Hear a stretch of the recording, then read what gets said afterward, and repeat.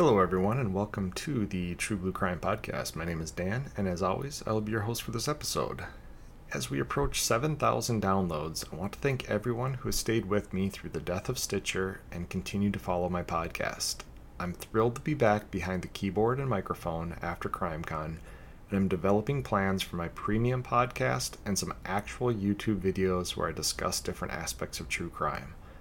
I appreciate the continued support and the reviews, ratings, and word of mouth that is helping new listeners find the podcast. Thank you, and let's cover the business side of things. If you'd like to get updates about what the podcast is up to, please like and follow the True Blue Crime Productions Facebook page. More information can be found at the show's website at truebluecrimeproductions.com. If you'd like to email me directly, my email is truebluecrimeproductions@gmail.com. You can also find me on X and Instagram at true_blue_crime. If you can, please support the show via Patreon or PayPal. Links to make donations are on the website at truebluecrimeproductions.com. Any donation level helps, and it'll help ensure I can keep making free episodes of the podcast and expand the podcast in the future. Any donations will receive a shout out in a future podcast, a thank you message from the host, and some cool True Blue Crime merch. And for no cost whatsoever, please rate and review the show on whatever platform you're listening to it on. Thanks so much. Without any further ado, let's dive into this episode of True Blue Crime. The first official kidnapping for ransom in America occurred on 1874 in Philadelphia, Pennsylvania.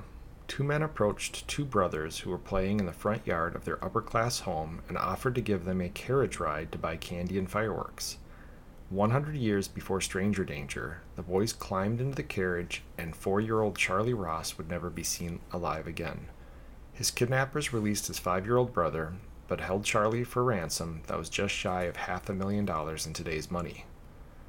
While the kidnappers had assumed the family had a lot of money, they were in fact deeply in debt due to a stock market crash that had occurred the previous year.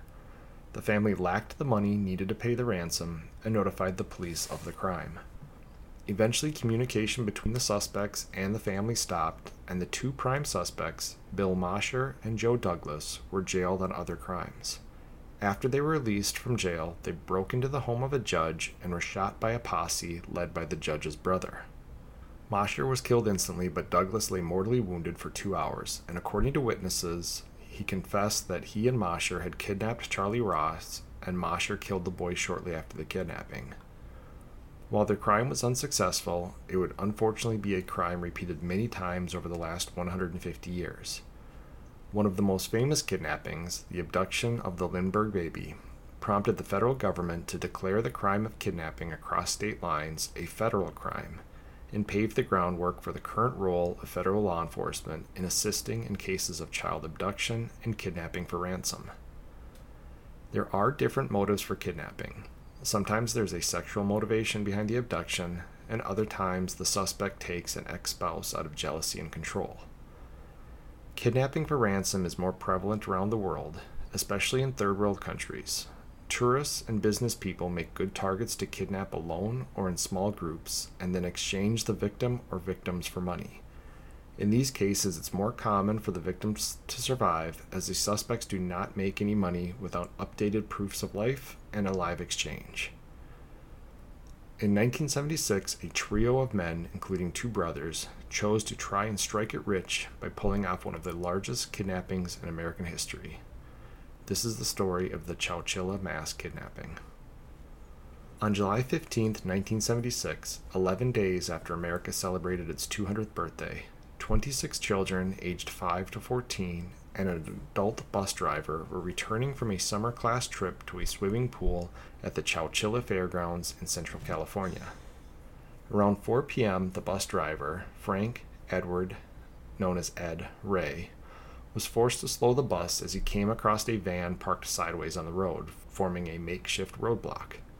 Whether he realized it was a trap or not, Ed started to try and drive around the van when a man hopped out of the van and approached his window with a revolver pointed at him. The man asked Ed kindly to please open the door. 2 more men appeared, one armed with a rifle. All 3 men were wearing nylon leggings over their heads to disguise themselves.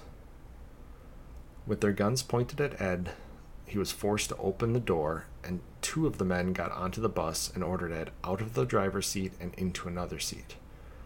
The only unarmed suspect sat down to drive the bus, while the other man kept his rifle trained on Ed. The suspect armed with a revolver got into the van and moved it so the bus could go by, and then he drove the van behind the school bus for a few miles. The two vehicles arrived at a shallow, dry ravine, and the driver pulled the bus down into the ravine to hide it. A second van was waiting at the site, and the men ordered Ed and the children off the bus and into the back of the two vans. The children were made to jump from the bus to the vans so they wouldn't leave any shoe prints on the sand of the dry riverbed. The suspects wanted to make it look like the children had just vanished. After all the children and Ed were in the vans, they hid the school bus with some brush and drove off in the two vans. Having pre-planned the entire crime, the suspects had painted the back windows of the van black and installed paneling inside the rear of the vans, making escape impossible and allowing them to travel without any other drivers being able to see into the vans. Meanwhile, back in Chowchilla, over a dozen set of parents were beyond worried. Their kids hadn't been dropped off after summer school, and no one seemed to know where Ed, his bus, and the 26 children had gone. Ed Ray was 55 years old at the time and drove the bus part-time to supplement his ranch income. His wife worked at the local bank, and everyone liked the barrel-chested, tough, but kind man. He was a quiet man, but enjoyed joking with the children he saw each day, and the children were said to love the punctual and hard-working bus driver. As we'll find out later, Ed could barely read or write, but what he lacked in book smarts he made up for in street smarts and sheer strength. As night started to fall, a police sergeant located the bus in the dry riverbed. But just as the suspects had planned, it appeared to the police as if Ed and the children had vanished into thin air. Parents gathered at the police station, hunkered down for the long evening. They wanted to be the first to know if any news broke about their children. The phone lines were constantly busy, as the parents who hadn't arrived yet called for constant updates, and media outlets from all over the area, the state, and the country were calling to get the scoop on what was becoming the biggest news since the bicentennial celebration. Television newscasts broke into evening news coverage to inform people all over the United States about the missing children, driver, and bus. And when the bus was found without any children or Ed anywhere around, the story grew even more. Everyone was out looking for the Chowchilla children, but they were over 100 miles away in those homemade prison vans. So we'll take a little break here from the story. As I'm writing out these stories, there's often a lot of minute details that I choose to not put into the story just because I think it bogs things down while I'm trying to get to the facts of the story. But I realize that by leaving out some of those details, sometimes I create questions in people's minds. So I try to cover some more of the finer details, I guess, in these little sidebars that I take.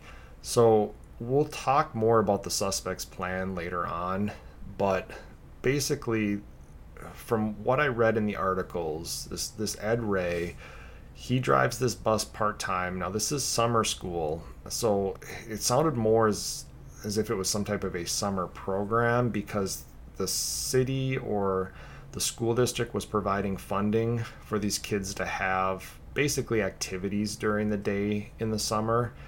And part of that was Ed would pick them up in the morning and he would drop them back off in the afternoon.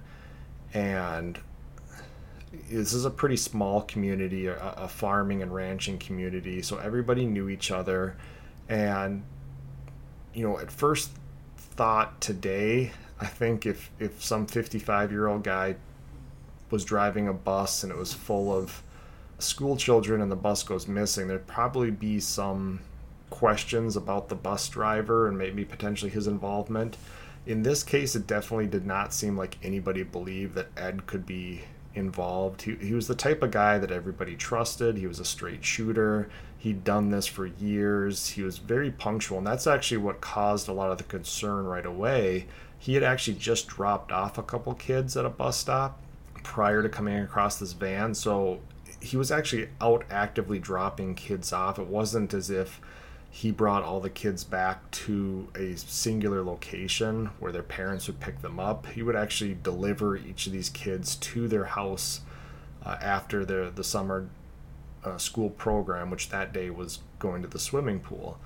So he had actually just dropped off a couple kids, and there's something about there was a joke or a bet going on between these two kids and the bus driver about whether or not the city would fund this summer school for another 3 weeks. I guess this was supposed to be one of the last weeks of this summer school, and then the kids would have an actual, I guess, summer vacation for about a month and a half until school started up again.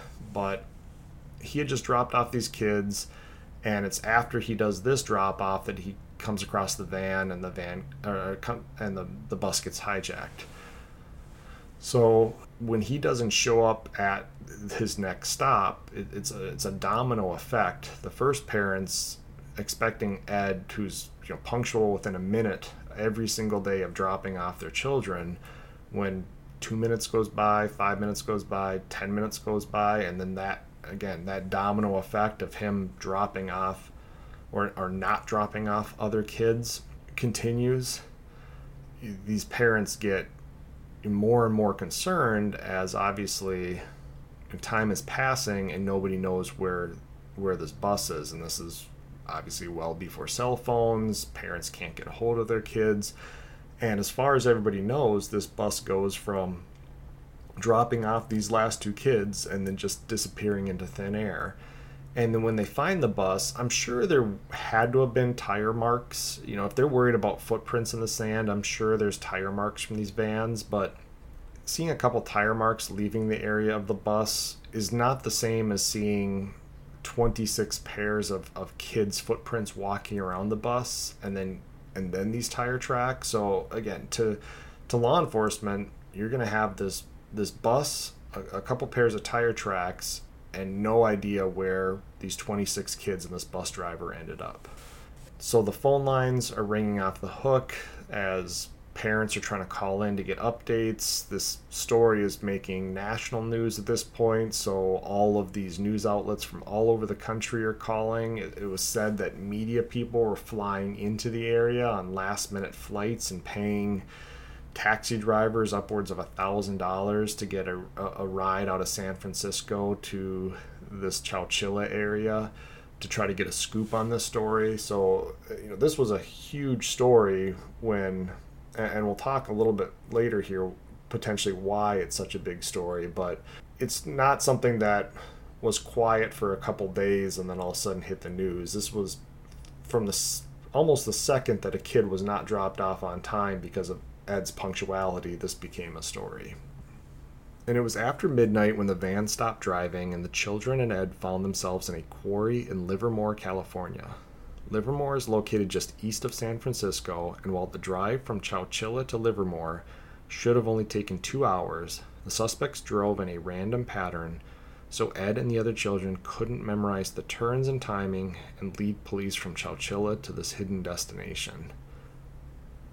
Ed and the children were ordered out of the vans during the middle of the night and forced at gunpoint to go down a hole in the ground. The suspects had buried a semi-trailer beneath the ground and left just a hatch in the roof that they could close from above. Inside this trailer was mattresses, some water, some snacks, and some makeshift toilets. There were 2 large plastic pipes that allowed for some air exchange, but the conditions inside the trailer were dark, disgusting, and frightening for the children. Captives had not been given any food or water during their almost 12-hour drive in the hot and ill-equipped vans, so they went through the meager supply of water and food in a short amount of time. Meanwhile, after the bus was found, the search area grew and planes started doing aerial sweeps of the dry area around the bus. President Gerald Ford addressed the local police and parents and told them the federal government would reimburse any and all expenses in the search for the missing children. California in the 1970s was already a hotbed for major crime. The kidnapping of Patty Hearst, the exploits of the Manson family, the co-ed killer, and the Zodiac had the state very crime-weary.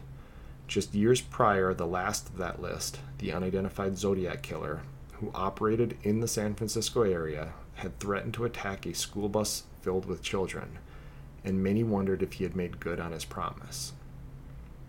And it's difficult. I joked about it when I was down at CrimeCon because it was in Florida, but When I look at true crime cases, I try to cover them from all over the country, but there are so many big cases that originate in the three states of California, Texas, and Florida. And I know that they're also very populous states, so that's part of it. I mean, you are going to have more crime in Florida and California and Texas than you are in Wyoming, but it's just crazy that it seems like the obscurity of the cases also increases when you're talking about crimes out of these states. So California has just always had more than its fair share of serial killers, more than its fair share of obscure crimes.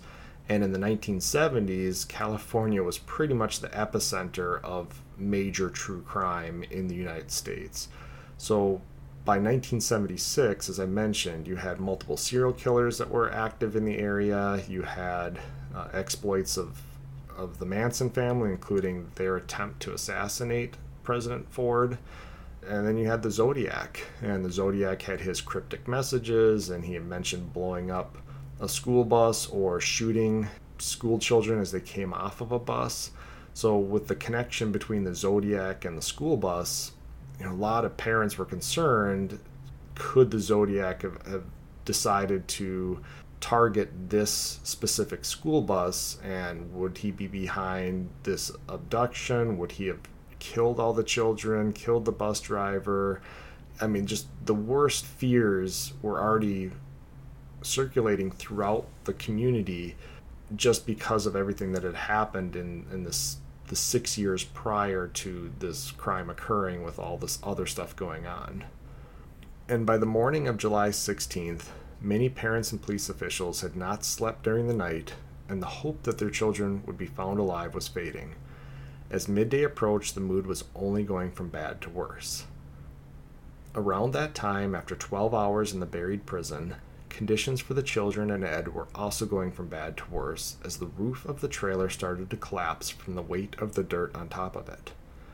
Ed made the decision that they needed to try and escape, and he enlisted the help of a 14-year-old boy named Michael Marshall to help with his escape plan. They piled up the mattresses in a tower until they could reach the opening that had been used to enter their underground confinement.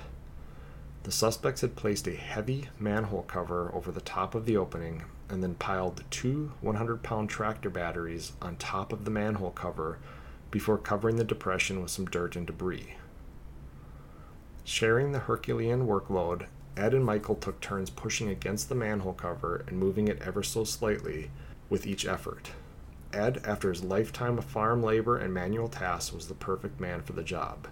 After a lot of sweat and exertion, they were able to create an opening and use some wood from inside the trailer to create a lever and move the heavy manhole cover and batteries away from the opening.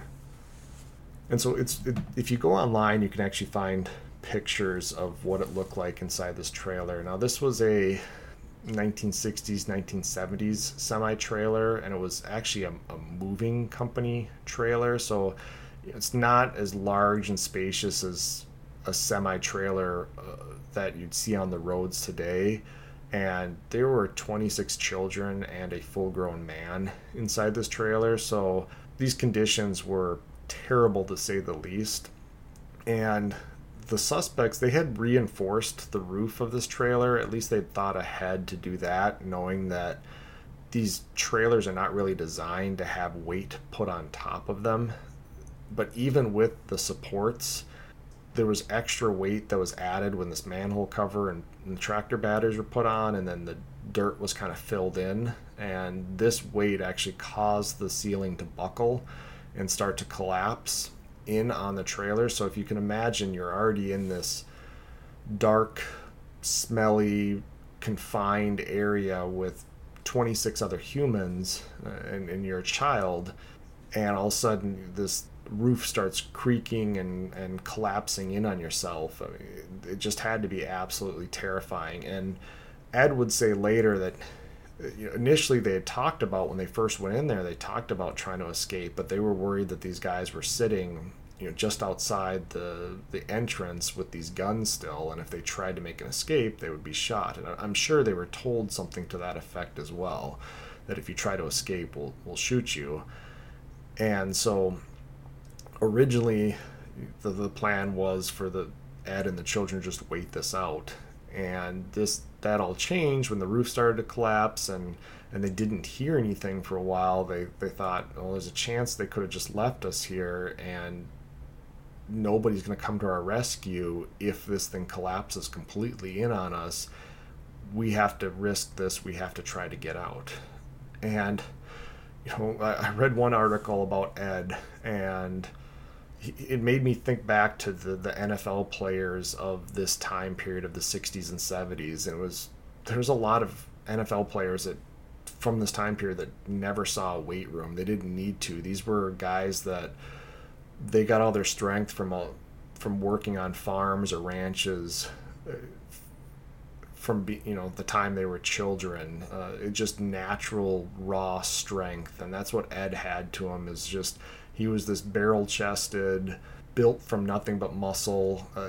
People would say he's the type of guy you look at and you instantly know you're not going to mess with him. He was only like 5'7", 5'8", so it wasn't like he was this giant of a man, but he was just put together so strongly from a life of hard labor that he just oozed strength out of just looking at him.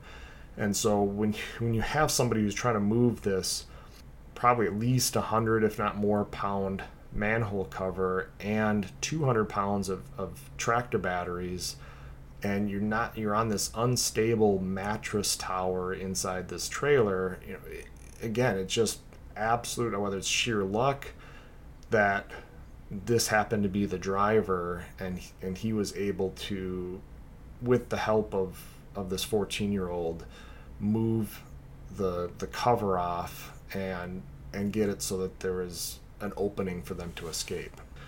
And it took a couple more hours of digging their way through the last couple feet of dirt and debris, but the two heroes eventually found themselves in the middle of a working rock quarry. Ed assisted Michael in getting out of the opening, and then the two men were able to get the rest of the children out, and finally Ed emerged from the hole. All 26 children and Ed were in rough shape, but alive. The haggard group approached the stunned quarry workers and told them what had happened. One of the quarry workers contacted the police, who arrived and heard the harrowing tale from Ed and the children about the abduction, the van ride, and their time underground. I think this was, according to the articles, it was like 7 or 8 o'clock at night. So this quarry, obviously, they must have had two shifts that worked here, like a first shift and a second shift is my guess. And that's another reason why the suspects likely drove them around for 12 hours, is even though it was only a 2-hour drive from Chowchilla to Livermore, the abduction occurred at 4 p.m., so if they drove straight to the quarry, they would have got there at 6 p.m. Clearly, this is an active quarry. People are working when they come out at 7 or 8 o'clock at night. So it's possible this quarry was worked till midnight on the second shift, something like that. So these guys had to drive around until all of the crew had left the quarry during the overnight hours, so that somebody didn't see them pull up in these two vans and put these 27 people underground. So again, now these quarry workers, they're just going about their normal job, and all of a sudden out of the ground, there's these 27 or 26 children and adult come walking out. And I guess at first the foreperson that saw them thought that they were trespassers, like a school group that wandered onto the property trying to get a closer look at the quarry or something like that. And so he actually hit some type of a trespasser alarm. And then once the other workers showed up to figure out what was going on, that's when they heard this story. And after being driven to a local jail, which was the most secure place people could think of to provide care for all the children, photos were taken and each child was provided with the food and water. Officers wrote down the name, date of birth, the parents' names, and home address of each child, along with a statement about their ordeal. In what had to be a scary proposition, the children were asked to board another bus, this time with police escorts, and were driven back to Chowchilla to be reunited with their parents. The bus delivered the children to the Chowchilla Police Department, where their anxious parents met their children with tears and hugs. With the children safe and sound, police turned their attention to the crime and locating the suspects. No correspondence of any type had come in regarding a ransom for the children. The entire crime appeared to be a kidnap for ransom, but with the kids thankfully safe and sound, it would be harder for investigators to locate the kidnappers, as they hadn't even produced any demands so far. Although they didn't have any leads from any ransom request, investigators did have the buried trailer.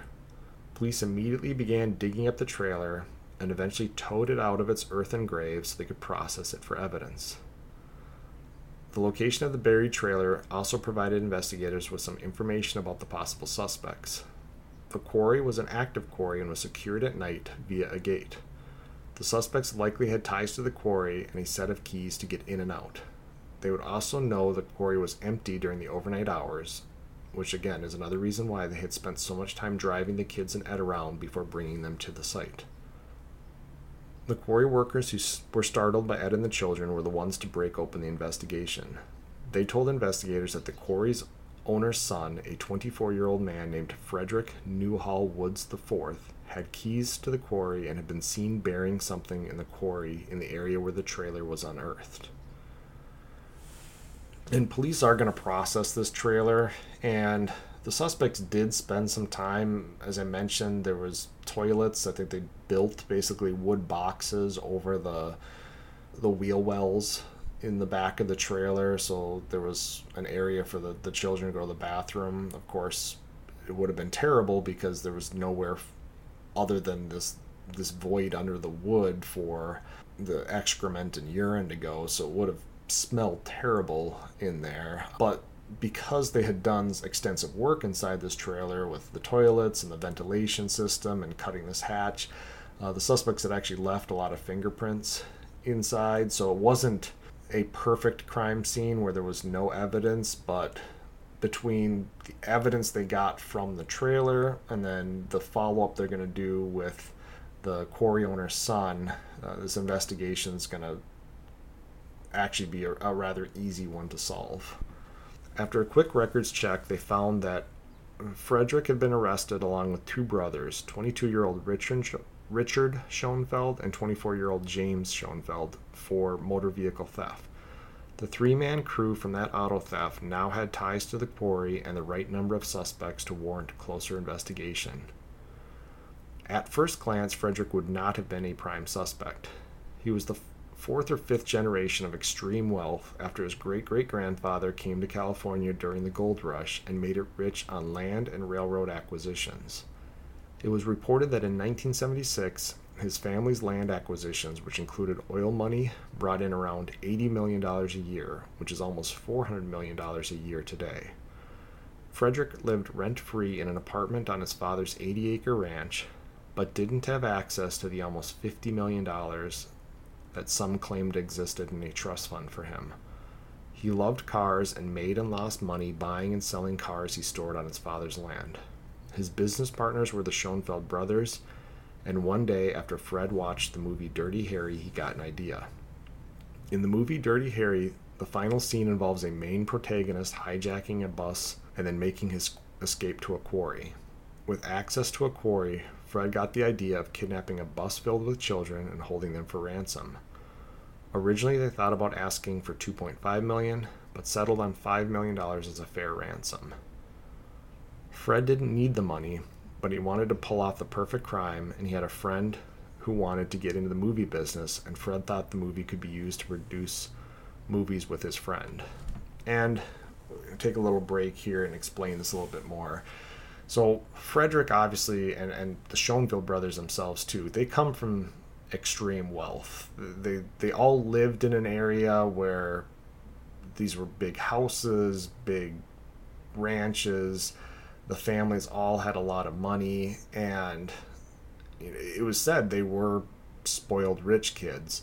But just as in today, you'll have parents that raise children with extreme wealth that, for whatever reason, bad parenting or whatever it might be, these kids do not develop any work ethic. They do not develop any financial skills of their own. And so the parents aren't just going to hand over a large amount of money to their children. So it sounds as if Frederick's father made him take out loans basically borrow money from the family for these business ventures like the car and like the cars and that kind of stuff, and they owed a large amount of money back to their parents for these business loans that, because they weren't educated in business, and I guess they would buy cars thinking they'd be worth money someday and eventually shoot the cars with guns, shoot out the windows because they were bored, and ultimately they lost more money than they ever made in their businesses. So they owed money to their parents, so their parents were no longer buying them everything they wanted. And this was the late 70s in California. They wanted fancy cars, they wanted spending money, and they didn't have it. And so this was their idea, to go out and make a ridiculous amount of money in one perfect crime, and then use that money to fund legitimate business ventures that would prove to their parents that they were capable of making money, and therefore they'd have access to the money. So they're not your typical criminals. They're not doing this out of a desperation or a need for the money per se. They want to have an insane amount of money because that's where they feel that they're due in life. And so they're going to go about designing this crime around obtaining this $5 million. So they did have some money, obviously. So Fred got his hands on the vans. He already had the guns, and the men spent time making the vans into the mobile prisons and burying and outfitting the trailer in the quarry. The rest of their time was spent tinkering around with cars and putting together the rest of the plan. The first part of their plan actually went down almost exactly as they had planned. However, originally they had wanted to use chloroform to knock out the driver, but ultimately they felt this wasn't necessary. But their roadblock, the bus hijack, the hiding of the bus, and the transfer of the driver and the children to the quarry all worked just as they had planned. What they didn't factor in was the overloaded phone network. With all the parent and media calls to the emergency services, the suspects were never able to get through to the police to inform them of their crime and their demands. The suspects, exhausted from the day of the crime and the night spent driving and hiding their captives, got frustrated that they couldn't get through to the police and decided to get some sleep and try again later. It appears they slept longer than intended, and when they awoke, the news was breaking that their captives had escaped and were in police custody. Obviously, calling for a ransom at this point was pointless, and the men panicked.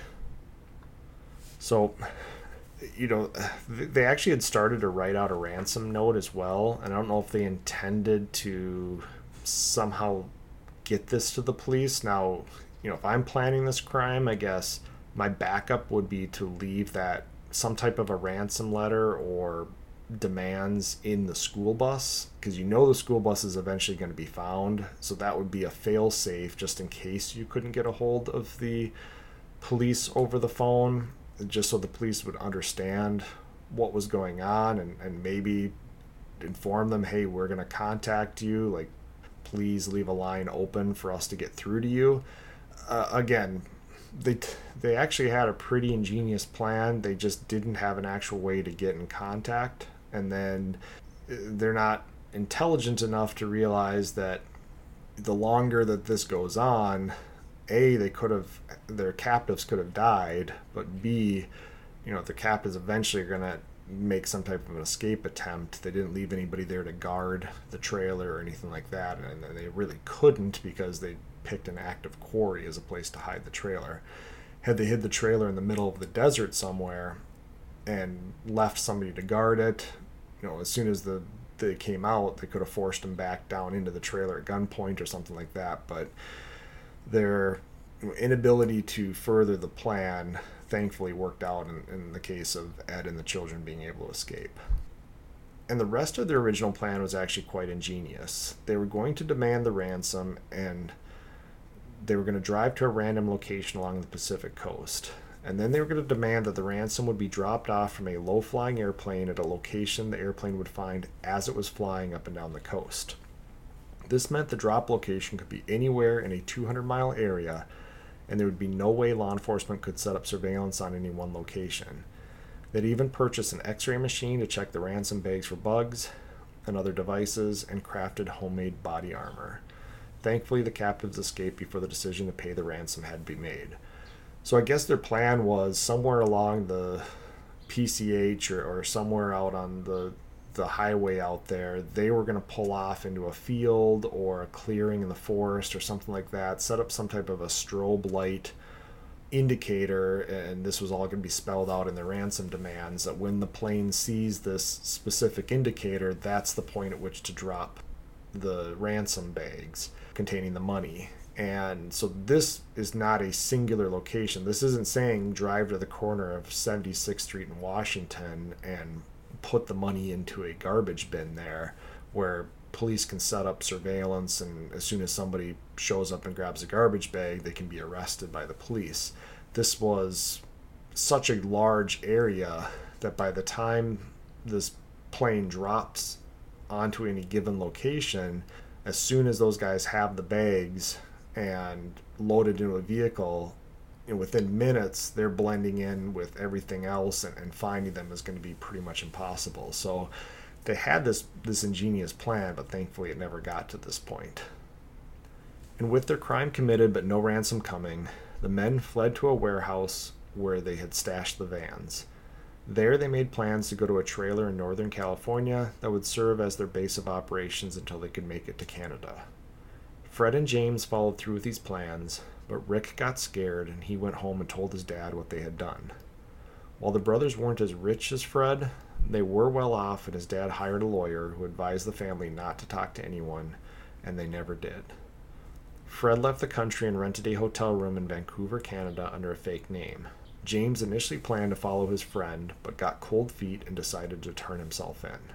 While he was driving to the police station to turn himself in, a patrol officer noticed his license plate and remembered it was associated with a wanted fugitive, and he stopped the vehicle and arrested James. Fred, while waiting for his friend at the hotel in Canada, wrote a letter to his buddy in the movie business.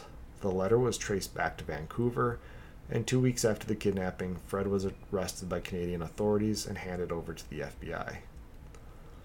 All three men were willing to plead to the kidnapping for ransom charges, but authorities wanted to charge them with infliction of bodily harm during the kidnapping. The combination of charges would mean life in prison without parole, so they took the bodily harm charges to trial and lost. And so this is something where just the kidnapping for ransom, if you conduct a kidnap and ransom operation, whether you're successful or not, you're looking at life with the possibility of parole. If somebody dies during this kidnapping and ransom, it's a capital crime, it's a death penalty crime.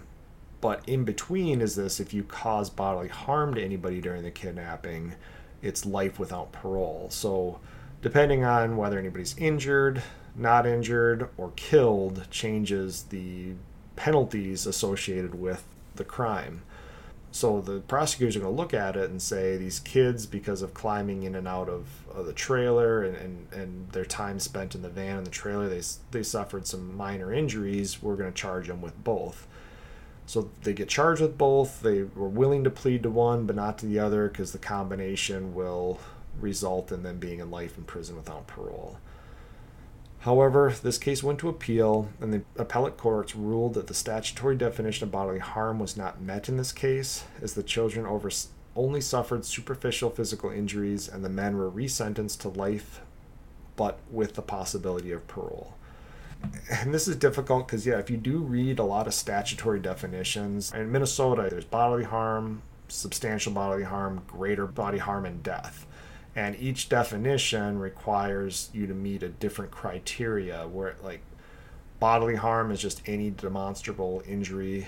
Substantial bodily harm is, I guess it would be more of a serious style of injury. Greater bodily harm usually results in the loss of function of a limb or major serious injury, and then obviously there's death. So this definition must have been pretty vague, and the appellate court looked at it and said it wasn't designed to cover cuts and bruises. Now, these kids are going to be psychologically traumatized, but that's also not built into the statute. So the appellate courts are going to look at it and say, sorry, you didn't meet physical bodily harm in this crime, therefore you just had kidnapping for ransom, which is a life with the possibility of parole crime. And Ed Ray received an award for his actions during the kidnapping, and it was said that he held a special place in many of the children's hearts, and he visited them even into their adulthood and until he passed away in 2012. The Chowchilla Park where he picked the kids up from was renamed Edward Ray Park, and every February 26, which was Ed's birthday, is known as Edward Ray Day in Chowchilla. Richard Schoenfeld acquired parole in 2012 after serving 36 years of his sentence. His brother James served 39 years before being paroled in 2015, and Frederick Woods IV was denied parole 19 times before being granted parole on August 17, 2022. He was 71 years old and has spent the last 46 years in prison.